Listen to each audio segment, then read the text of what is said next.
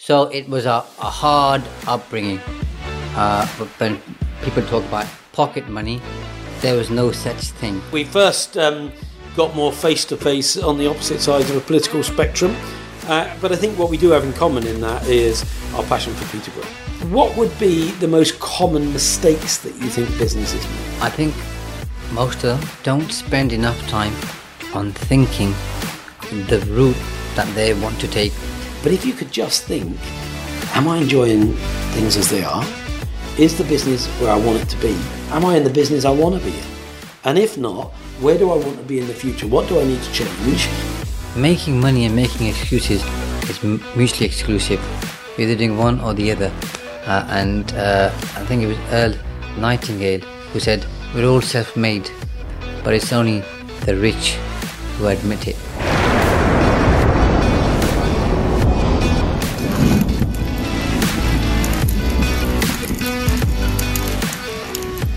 Hello and welcome back to another episode of Success is a System. I'm Mike Green and I've got with me today very, very successful local businessman, Shaz and Nawaz. And we have both been in business locally for many years. We have both had various business in many years. We've both been in politics locally on opposite sides of politics. So we're not going to get into that. But what I do like about that is that you should be able to be of a different position with somebody, have that debate, have strong debate, but still respect each other. I have massive respect for Shaz and what is achieved locally. And what I want to talk a little bit today are the systems behind finance, because Shaz is very successful finance business, accountancy, advisory. He's got a very successful nursery business, property, all sorts of really multiple and varied business across many properties. Truly an entrepreneur in the full meaning of the word. So you're going to get some great systems for success as we go through today. Shaz, welcome. Thank you very much for joining us. Thank you for having me. It's a pleasure. And as I say, we first got more face-to-face on the opposite sides of a political spectrum. But I think what we do have in common in that is our passion for Peterborough. So I often start these by asking my guests to say a little bit about where they're from. You know, I don't know your life before Peterborough, you know, whether you grew up with a silver spoon or whether you kind of had a more challenged upbringing, spouse situation, how you got into the business or skill set that you're in, and give us a kind of quick summary of life to date that brought you to Peterborough. So, born in Peterborough. Right. And then my family moved to Pakistan, Kashmir to be precise, and lived there for quite a few years. Then came back and went to the Beaches School in Millfield, in the heart of the town centre. And as you can imagine, because obviously you know Peterborough reasonably well, it was and still is one of the most deprived areas in the city and possibly in the country. So it was a hard upbringing. But when people talk about pocket money, there was no such thing. You had no pockets. Yeah, no pockets. And you had one kid who either had a bat and a ball or a football, and we all used to obviously use that every single day during the holidays or the evenings or the weekends to play. So life was tough and hard. And we are pretty much surrounded by one particular community, which is the Asian community, because we're kind of all living in that particular area and that hub. And the primary school that I went to, in fact, I think we had maybe one or two English folk. The rest were all Asian. Yeah. So that was my initial start in life. Then I went to Bretton Woods, like you did, and that was an experience. Very different, indeed. It's interesting. You didn't say if it was a positive or negative experience. But positive experience, I'd say. Okay, good. Yeah. And I went to Bretton Woods, Mike, because it had a swimming pool. Yeah. So there were two choices, Jack Hunt at the time and Bretton Woods. And I chose Bretton Woods because some of my friends were going there. So I really thought about it deeply, of course, as you can imagine, for why I was choosing a particular secondary. Nothing about the exams or No. Yeah. That was all secondary. No, really, I think Bretton Woods partly shaped who I am as a person. And I think that experience and the experience of living in Millfield and going to the beaches school really defined me as who I am as a person. Because quite often, and we were talking about this earlier, people use their experiences either as a handicap or as an advantage. So let's talk about me. I could say I'm Asian and I perhaps don't have a sense of belonging, or people don't accept me in this city or this country. I'm Muslim and people think most Muslims or all Muslims are terrorists, or some people think that. Okay, I can use many other excuses, by the way. But why would you do that?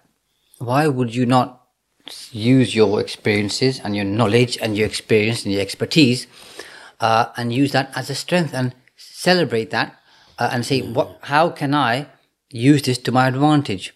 But to answer your initial question, after that, obviously, we went through a formal education and started working in London for the bank. Well, started working for Ernst & Young, then Bank of New York, JP Morgan. So did you go to uni? Or? I did, and I'll tell you something interesting though. When I was at Bretton Woods, Mike, we used to have a careers, not a teacher, support person. And every time he used to come in, he used to ask me, what do you want to become? And I used to say, I want to become a businessman.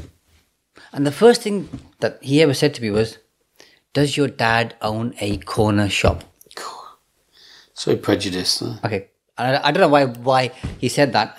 And I have no idea why he thought I wanted to own a shop. Because my understanding at that time of a businessman was somebody who was wearing a dark suit, carrying a briefcase, wearing a bowler hat, and walking up and down the streets of London. That's what I thought a businessman was, according to what I knew. But I always had that passion. So working in the city of London, as much as I enjoyed it, I always knew I wanted to set up my own business. Right. And then I started my accountancy. Where did that come from, though? Had you had any family that were in their own business prior? Or just a desire? Just a desire. So it's hard to pinpoint why.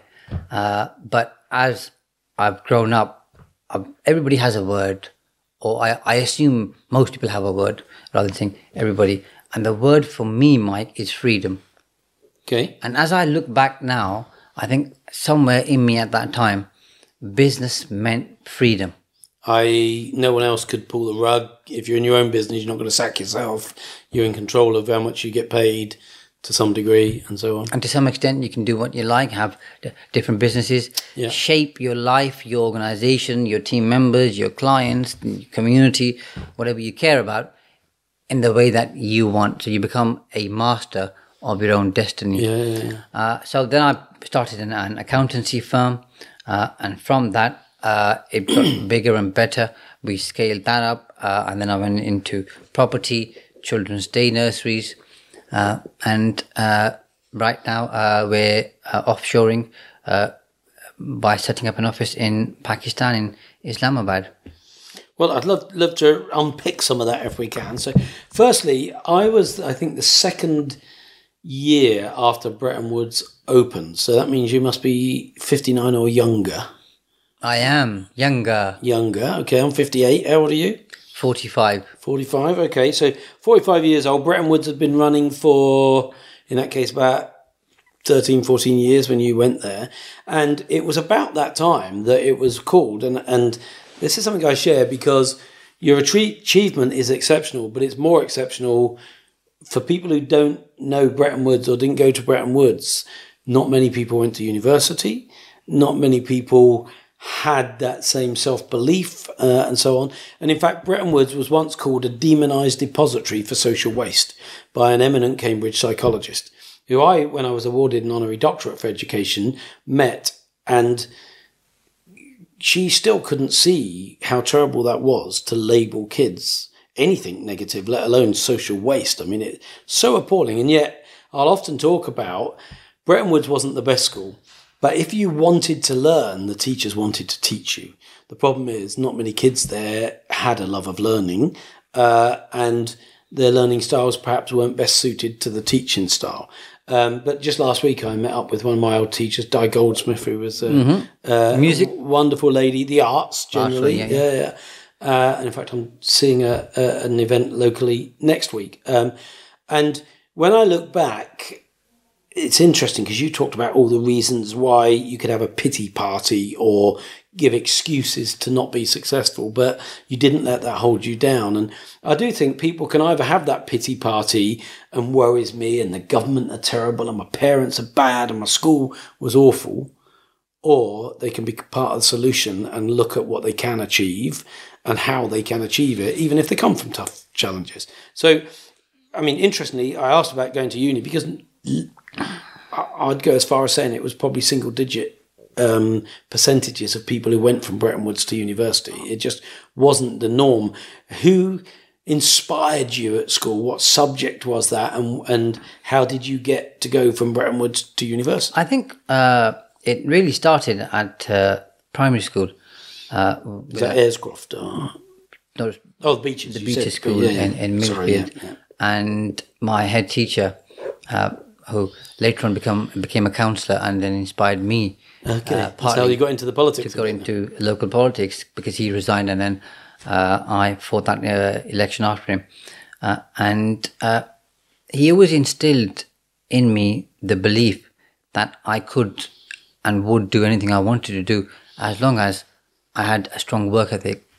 Yeah. And then that at Bretton Woods, again, was very helpful. So all the way from the top, and I assume our head teacher or principal would have been the same person, John Gribble, possibly. Yeah, he joined just as I was leaving, so it's a bit of a transition there. Yeah. But there were many teachers at Bretton Woods who were exceptionally supportive, kind, and if you needed the extra support during break time, lunch time, they'd offer that to you. Even after school, they'd stay back and help and support. So I think Bretton Woods for me, Mike, was one of the best experiences of my life because that taught me how to interact with people, understand people from different backgrounds, and also to see things differently, which is interesting compared to how my children interact in the sense that they go to private schools. So they've got a different view of the world compared to what I've got. And I was reading something over the weekend which said more CEOs of, I think, Fortune 500 companies didn't go to the Ivy League universities. And yet people would assume, going to those top universities in America or anywhere else helps you make it. In fact, there are a number of US presidents, in fact, who were brought up without a father or had some other huge significant challenge in their lives which they fought to become successful. So I think climbing up that ladder of success, as you call it, and knowing that all you've got is what you haven't got, makes you strive and work harder. Because I think if you've been to a very decent private school, for example, and you've been to Oxbridge, and you were born and brought up with a silver spoon, you can become complacent. Whereas people like you and me, for example, knew we were starting from rock bottom, and the only way we were going to make it to the top, whatever the top might be, was through hard work and also working smart, and then coming up with a system or a process that's going to get us there. And for me, Mike, that really was, I understood and established at a point in my life when I went to a seminar with a man called Steve Pipe, who used to work with accountants, and he was an accountant and a finance director at Kodak. And he did two things for me. The first was he got me back into reading books. The second thing that he shared with me was, it's all up there, your mindset. And if you can fix your mindset, rather than being a victim of society, of accepting the labels people put on you and becoming that person, change your mindset and see things from a different perspective. And that they really, I'd say, turned my life around. And when was this? What sort of age would you have been at that point? That was later on in life. That would be around about 2010. So up until then, did you have your own business at that point, or were you doing your? Started my business in 2003. Because Ernst and Young is a fantastic business to have worked for. Yeah, it is. And I made all of the mistakes in the first, say, 7 years, more than once. And then I said, there's got to be a better way of doing this. Okay. You've got clients coming in back in those days, bringing their records in a paper bag, and you're trying to make something out of those records, and there's information missing, and the clients aren't organized, and everything's being done last minute because either the clients don't bring things in, or at the time we weren't as organized as we ought to be. And then someone said you ought to go to a seminar with this man called Steve Pipe, who helps accountancy firms think differently, become proactive, okay, and add value. And I thought, what am I going to learn from taking a day off work? Yeah. But for some reason, I went there, Mike, all the way to Birmingham, to the motorcycle museum. And within 5 minutes, I knew this was what I was looking for. You were glued, kind of thing. Yeah. I do believe there's those moments of fate where, you know, they call it, sliding doors, and you could go one way or the other kind of thing. And often when you talk to people about those pivot points, they could have so nearly missed it. They could have so nearly not gone that day, or been in a closed mindset that day, and so on. But if you're going to put yourself in the position to have the chance of finding that motivation, that reason for being, that drive or that belief or that change of mindset, you're more likely to achieve it. And therefore, how do you put yourself in that position? And you talked about reading books, and one of the things I say is readers are leaders. And, you know, I get a lot of mentees who say, I don't like reading, I'm dyslexic, or I've got ADHD and I can't focus. And I say, okay, well, listen to Audible then. You know, when I was a kid, we didn't have these things, but now you can listen on audio if you don't like reading. There is no excuse not to find the wisdom, the mindset, the experience, and the motivation of great leaders all around the world. So, you know, now more than when we were kids, because of the internet, you can live anywhere in the world but access leaders' inspiration. You know, people who have achieved outstanding things. And so we've had more in common in our upbringing than we have different, I think. Absolutely. And I think whether it's reading or it's consuming information, one thing that I've learned, and I'm sure you're going to resonate with this, is success leaves clues. Yeah, I like that saying. So as you're looking at people, or you're not looking at them, actually you're looking into them. So whether you're reading biographies, autobiographies, watching documentaries, YouTube, all the plethora of information that we have, okay, you'll soon see things that resonate with you, okay, and you think, aha, this now makes sense. I was watching a YouTube video about a speech that Steve Jobs was giving, when he talks about, you know, when you're going on a journey, you can't always see where you're going, but when you look back, it's easy to connect the dots. Was this the address to the graduating Stanford address? I think that's right. 19 minutes of pure wisdom. That's right. Yeah. And that's what it is. It's you look at other people, and again, you and I were talking about this earlier, where you can emulate what they've done in your own unique way, because we're all different, we're all unique, we all do things differently, and that's a good thing.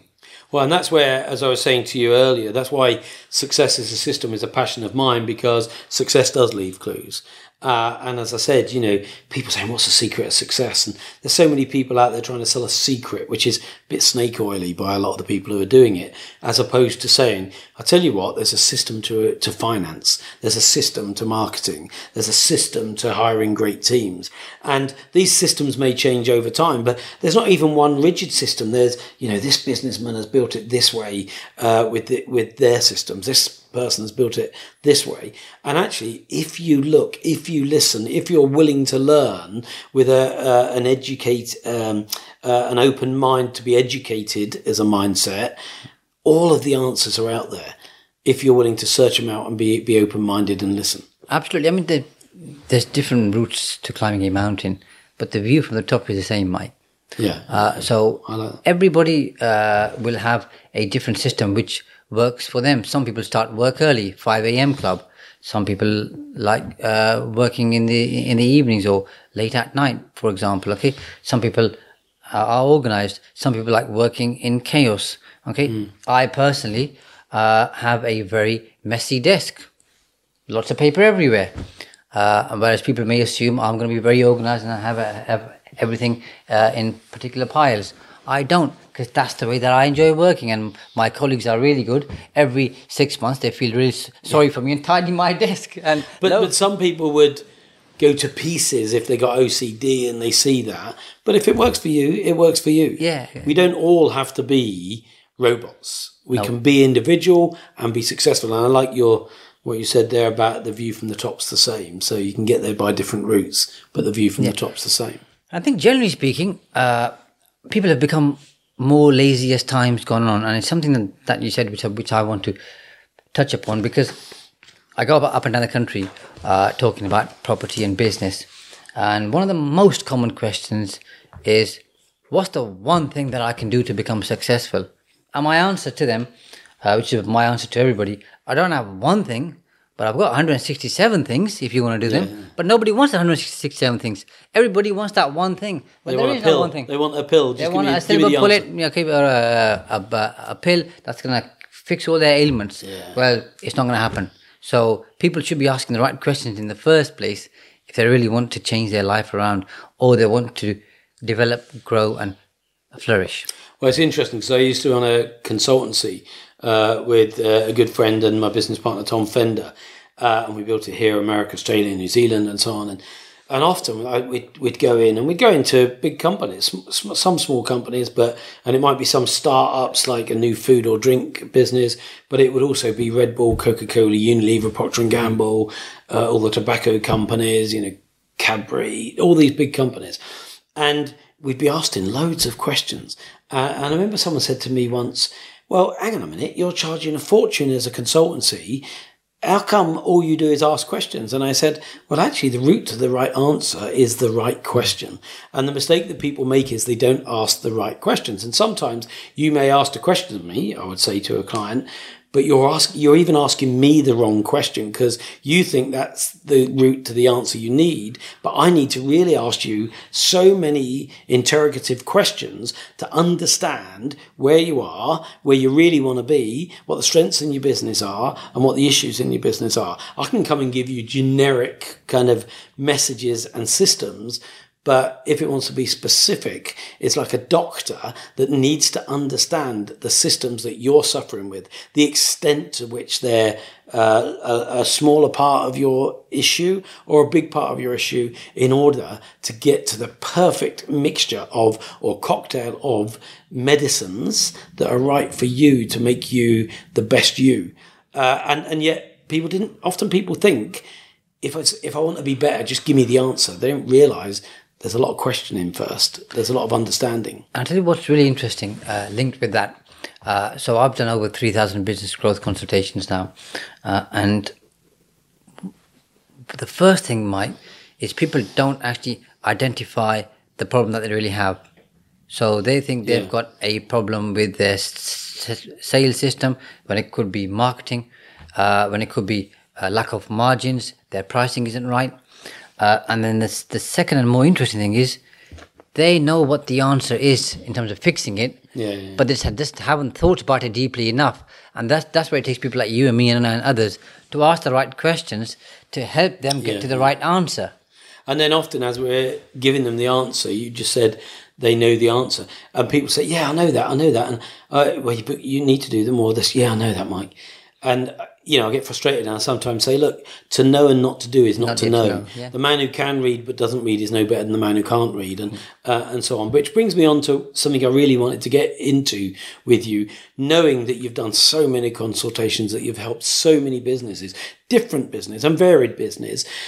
Sometimes as I'm mentoring, it feels like a bit like the movie Groundhog Day. I think, I'm having the same conversation now that I was having this morning, that I was having yesterday, and there are a lot of the issues are common. A lot of the weaknesses or development areas are common. What would you say are the three most common or biggest issues that hold business back?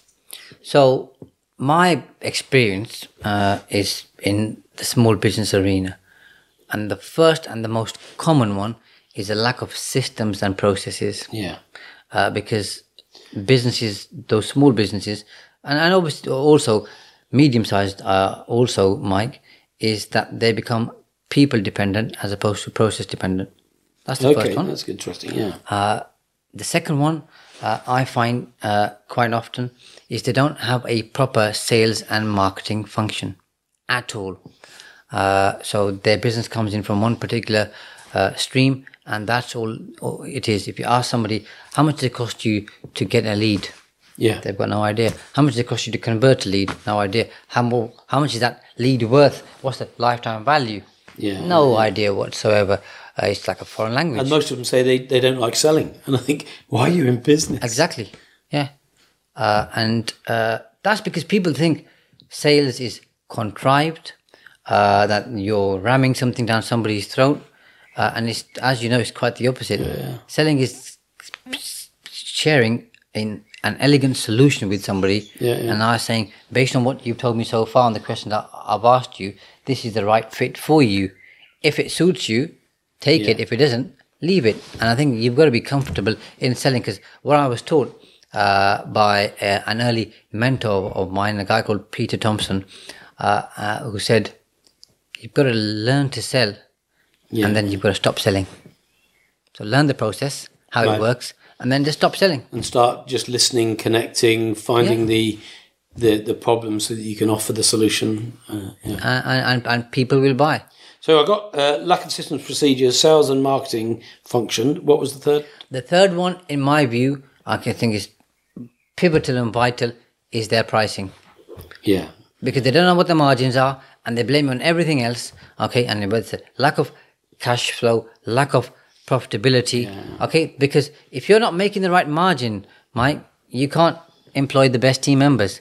You can't spend enough money on sales and marketing. You can't enhance your product. Okay, you can't have a better office. You can't have better equipment. Okay, and if your margins are right, you've got the fat there to be able to burn some of it by making mistakes, because we all make mistakes, but you've still got enough margin there to then try and improve what you've already got. And most small businesses, and even the larger ones, don't spend any time on their pricing. I mean, the really bigger ones obviously do, but most small ones, okay, don't spend any time on that.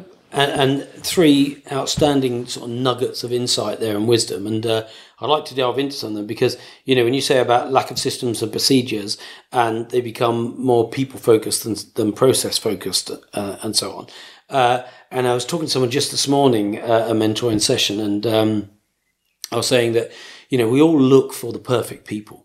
Now, they're few and far between. I'm yet to find one, by the way. I've never met anyone who's perfect, if there is someone who's absolutely at the top of the game, chances are they've gone into business on their own and they're unemployable. If they are employable, they're probably hugely expensive, and you will find it hard to control that sort of person because they need free rein. So I then said, well, given that's the case, and we should always aim to get the best people we can get, but, we can also look at outstanding businesses like McDonald's that could operate on, if there was a grading of people, which isn't a nice thing to do, but let's just say perfect was 100%, and, good or great was 90%, and okay was 80%. They've built a business model that can take people at 50, 60, 70% of potential.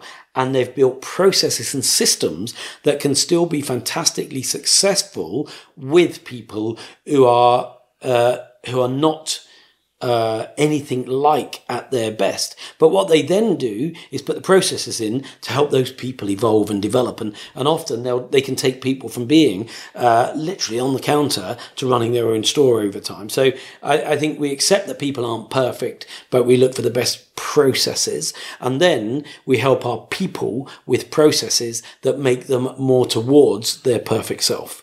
And I think that's really a great point that you made there. The sales and marketing piece and leads, it amazes me how many people expect customers to come and knock on their door, and they don't either buy leads or generate leads, or even understand that people aren't coming to you. Increasingly with, we used to have businesses where you went to an office or you went to a shop or you went to a high street. Now you've got to find those people. And actually the best way to get business is to go out and find the customers and to generate that, which I think was really a crucial point as well. And then pricing, probably 70% of the marketing and research based consultancy that I had, because what we didn't do was just give advice on our thoughts. We researched tens of thousands of shoppers, manufacturers, retailers, wholesalers to try and understand changing needs. And from that research, we would give advisory or consultation, but based on fact, not based on opinion, or at best, or worse, whichever way you look at it, it was educated opinion. It was fact-based opinion, not just my belief, if you like. And when it came to pricing, what was really interesting was pricing can work at pretty much any level if there's margin in it. So, who could deny, if we were thinking food and drink, the discounters, they're very low price, but they make great money. The supermarkets are probably mid-price, but they make great money. The premium retailers are high price, but they're finding a model that works to their margin.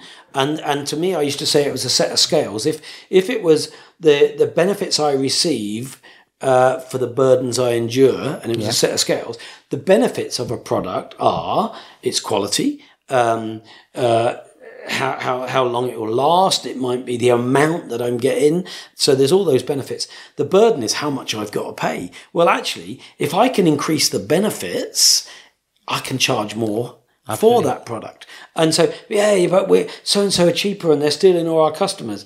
And I think you need to offer more. And I was just talking earlier to somebody about Charlie Mullins, how he could charge double digit more than anyone else in London.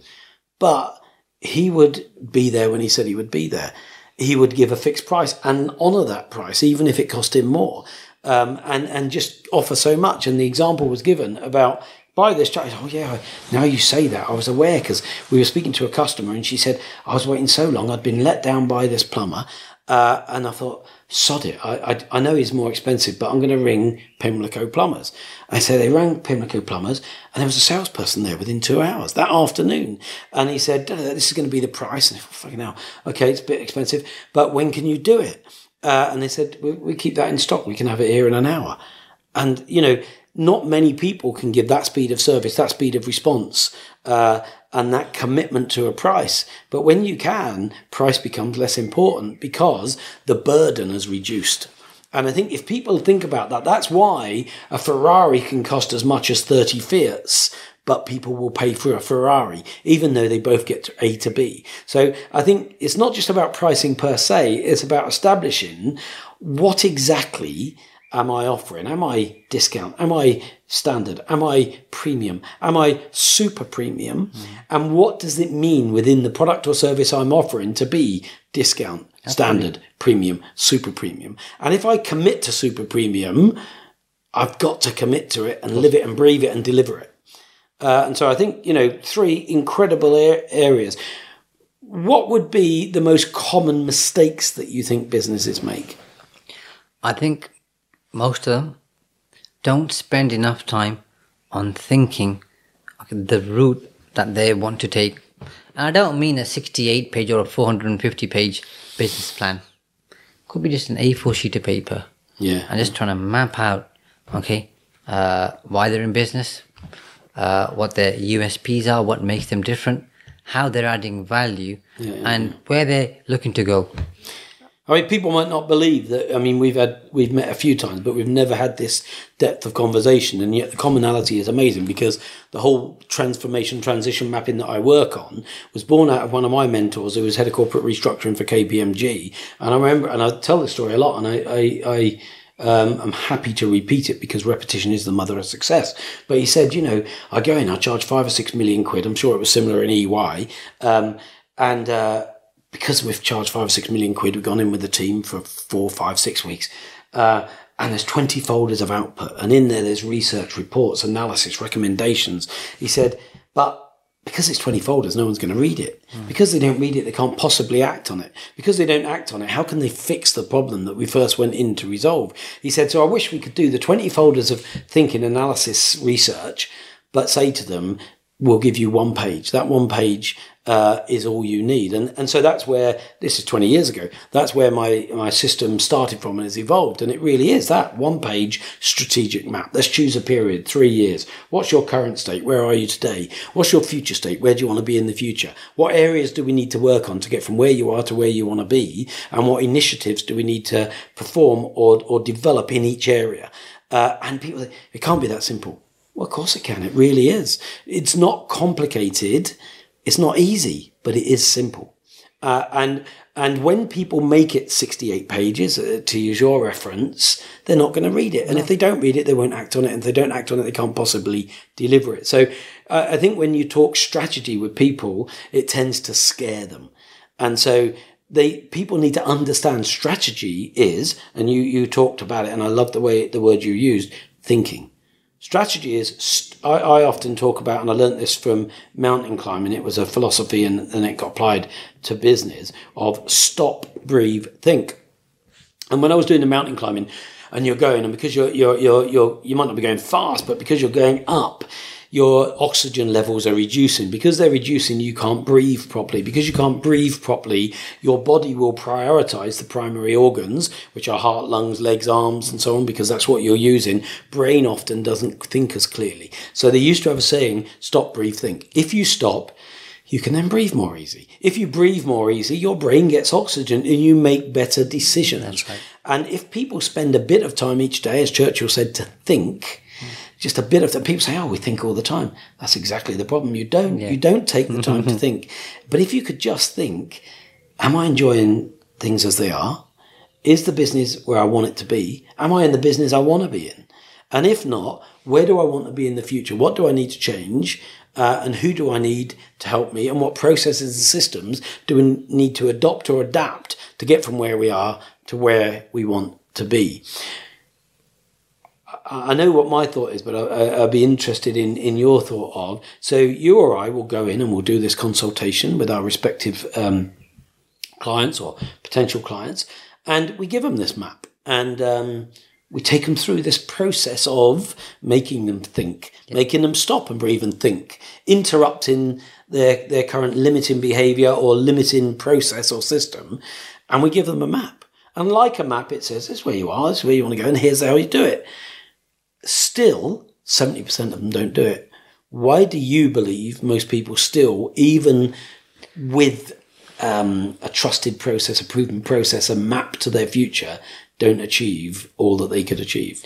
Well, there's different reasons for that. But I think to keep it really simple, Mike, if I was to give you a simple answer, is that they are in a particular routine and they've formed particular habits and they just go back to normal. So a large percentage of people who are smokers, who have a heart attack, within the first year end up going back to smoking. Even they know it's even though it's going to kill them. Yeah, okay. So it's about changing those habits and those routines. But deeper than that really is they've got to want to change, and they've got to want to improve, and they've got to believe that what they're doing right now, i.e. working 50, 60, 70, 80 hours, being the last one to be paid and sometimes not being paid, not being able to meet all their debts and liabilities, clients and customers and patients owing them a lot of money, and they're struggling to make ends meet, working every single hour under the sun, isn't the reason they started their business. Yeah, no, exactly. I mean, it's so great to hear. It sort of resonates with me so much. And using the smoking example that you did, my own mum, I lost her a few years ago, sadly, and I'd give much of what I had to spend 1 minute with her, just to give her a hug again and spend a little bit of time, have a cup of tea.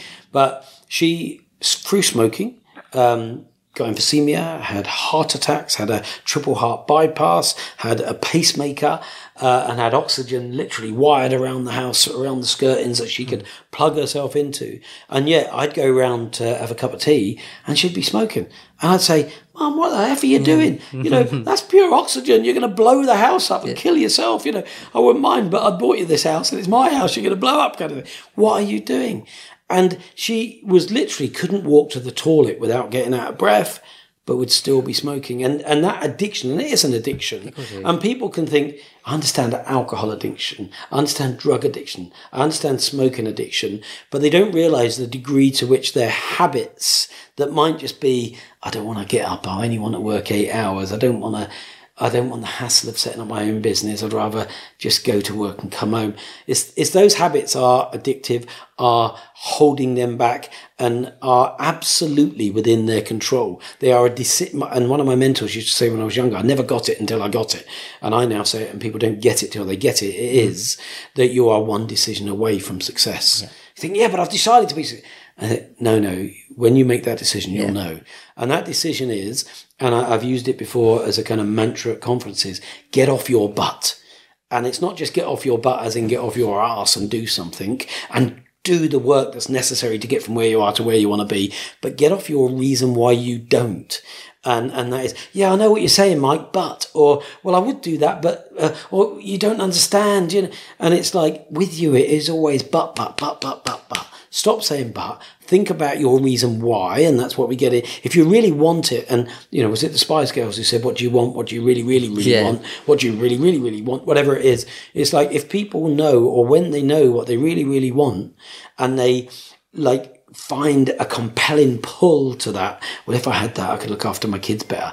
I could retire my mum so she don't have to work so hard anymore. I could give back to my community. I could build a piece of architecture that's going to be there long behind me, this legacy. If they can find that massive pull and they can find the reasons why not. I don't want to die when I'm 60. I don't want to leave my kids with this problem. I don't want my kids, because I'm smoking, be able to outrun me at the age of 7 or whatever it is. If they can find that negative push that is a burning desire to move away from, and a positive pull that is a really welcoming, compelling future, they'll do what it needs to take. But until they get that want, that need, that vision of what they really, really want, they get stuck in their butt, on Absolutely. their butt. And to add to that, Mike, making money and making excuses is mutually exclusive. You're either doing one or the other. And I think it was Earl Nightingale who said, we're all self-made, but it's only the rich who admit it. Wherever you are. I like that. That's Earl Nightingale, isn't it? Yeah, it is, yeah. It's because of the choices that you've made. And I think people tend to neglect the responsibility that they have. And I'm sure you've heard responsibility is having the ability to respond to a particular situation. You are responsible. Well, rather than saying, why does it happen to me? Why does it always happen to me? Sod's law, blah, blah, blah, so on and so forth. This is where we are. Okay, this is where I am. Okay, what are all my different options? What are the upsides? What are the downsides? Should I act now? Should I act later? Think about those things and then just move forward. As you've said, you've got to keep taking action. Well, and connected to that, when I speak at schools, I tend to go in either just before GCSEs or just before A-levels and try and give them that kind of 6 months prior to those exams, that push to do an extra 15 minutes each day on some key subjects or whatever it is. And think about, if you did an extra 15 minutes a day, that would change this grade to that grade, that would open the door to this job maybe, or this university, it'd give you different choices. Hard work alone isn't enough, education alone isn't enough, but if you put the two together. But often I'll encapsulate it in something like, at this moment, you're 16, you're 18, depending where they are, you can blame your parents if you haven't got everything or you're not achieving everything you should. You can blame the government. You can blame your teachers, because you have been under the care and under the control of all those people. But from the minute you leave school, you now are in control of your destiny. And if you are failing in a year, in 5 years, in 10 years, you cannot anymore ever blame the government, your teachers, your parents. Because even though you might say, I had a terrible upbringing, you don't understand. Well, so did I. So did you. So did 100 people we could name from this city alone, let alone outside. But they went on. They took control of their life. They found and focused and thought about what they want, and they took the action necessary. But hindsight is a wonderful thing. Here we find ourselves at the maturer end of our careers, if you like, me more so than you in age. But if you could go back to Shaz of 16 years old or 15 years old, what would be the one bit of advice that you would want to give yourself? I think the best advice I can give my 16-year-old self is to never limit myself. Because most people, as you know, Mike, live life based on limitations that they set for themselves. And those glass ceilings really aren't ceilings at all. There is no ceiling. You can go as high as you want, as long as you dare to dream, think, believe, act and do.